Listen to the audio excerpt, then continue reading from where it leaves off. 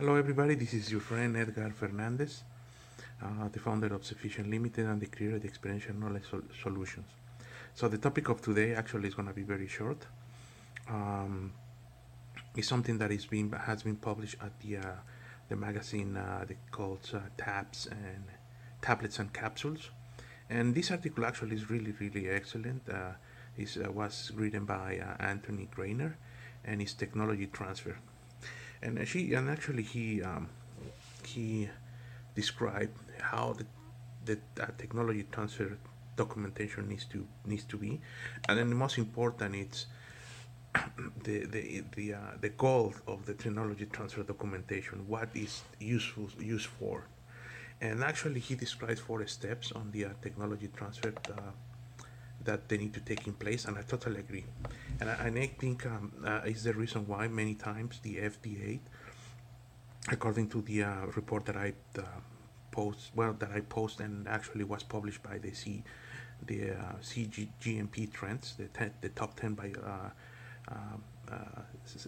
GMP violations, and I think this is something really excellent. So the first documentation steps for the tech transfer is tech transfer charter and proposal.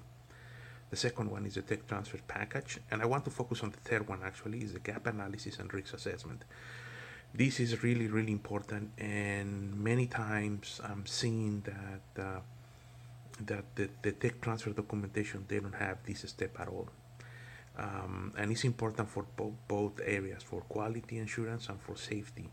So why for those two? Because they're gonna allow it on during the development of the medication from the R&D lab to the commercial scale. They're gonna allow you to identify the hazards and risks that you're gonna face in safety and in quality as well, and that's going to allow you to predict changes actually in the future as well, and you can control. So therefore you can go on the side of the PA instead of the CA, be more preventive, and have a list of the possible events that you can face during the manufacturing product.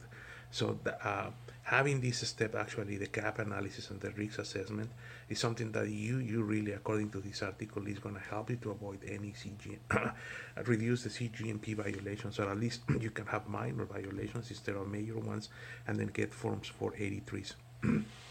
Also, you need to have a tech transfer plan. So how you're gonna transfer that manufacturing that new medication that new medication actually, of the new API, sorry, from the lab to the to the commercial scale, to the manufacturing side. Sorry, guys. So really it's really important to have the third step and the fourth one. And for the safety, obviously you're gonna prevent a lot of incidents as well.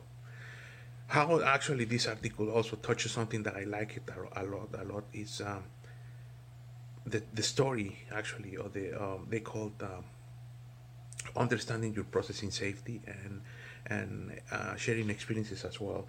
So when you make the transfer tech documentation, you need to be able to collect all the history, change controls, for example, or management of change as well, to really have a very robust tech transfer package.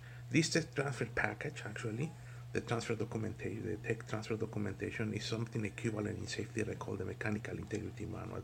In other words, it's going to be is the living story of your process, and that's very important to have it handy and updated, because that's going to allow you to identify risk or do changes as well, and also needs to be updated every time that you make a change, and that is going to allow you to have the history, like I said, and all the information handy to predict those changes in the future.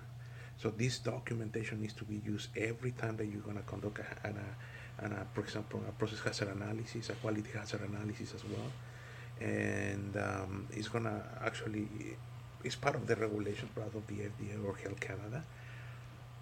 But really, you need to have a very robust system, very robust documentation on this step. hopefully this comment helps you. I'm gonna put the link to, you can read all the article. It's really really good, and gonna help you, and I think it's gonna help you to reduce the CGMP violations. Thank you very much. Have an excellent day. Bye.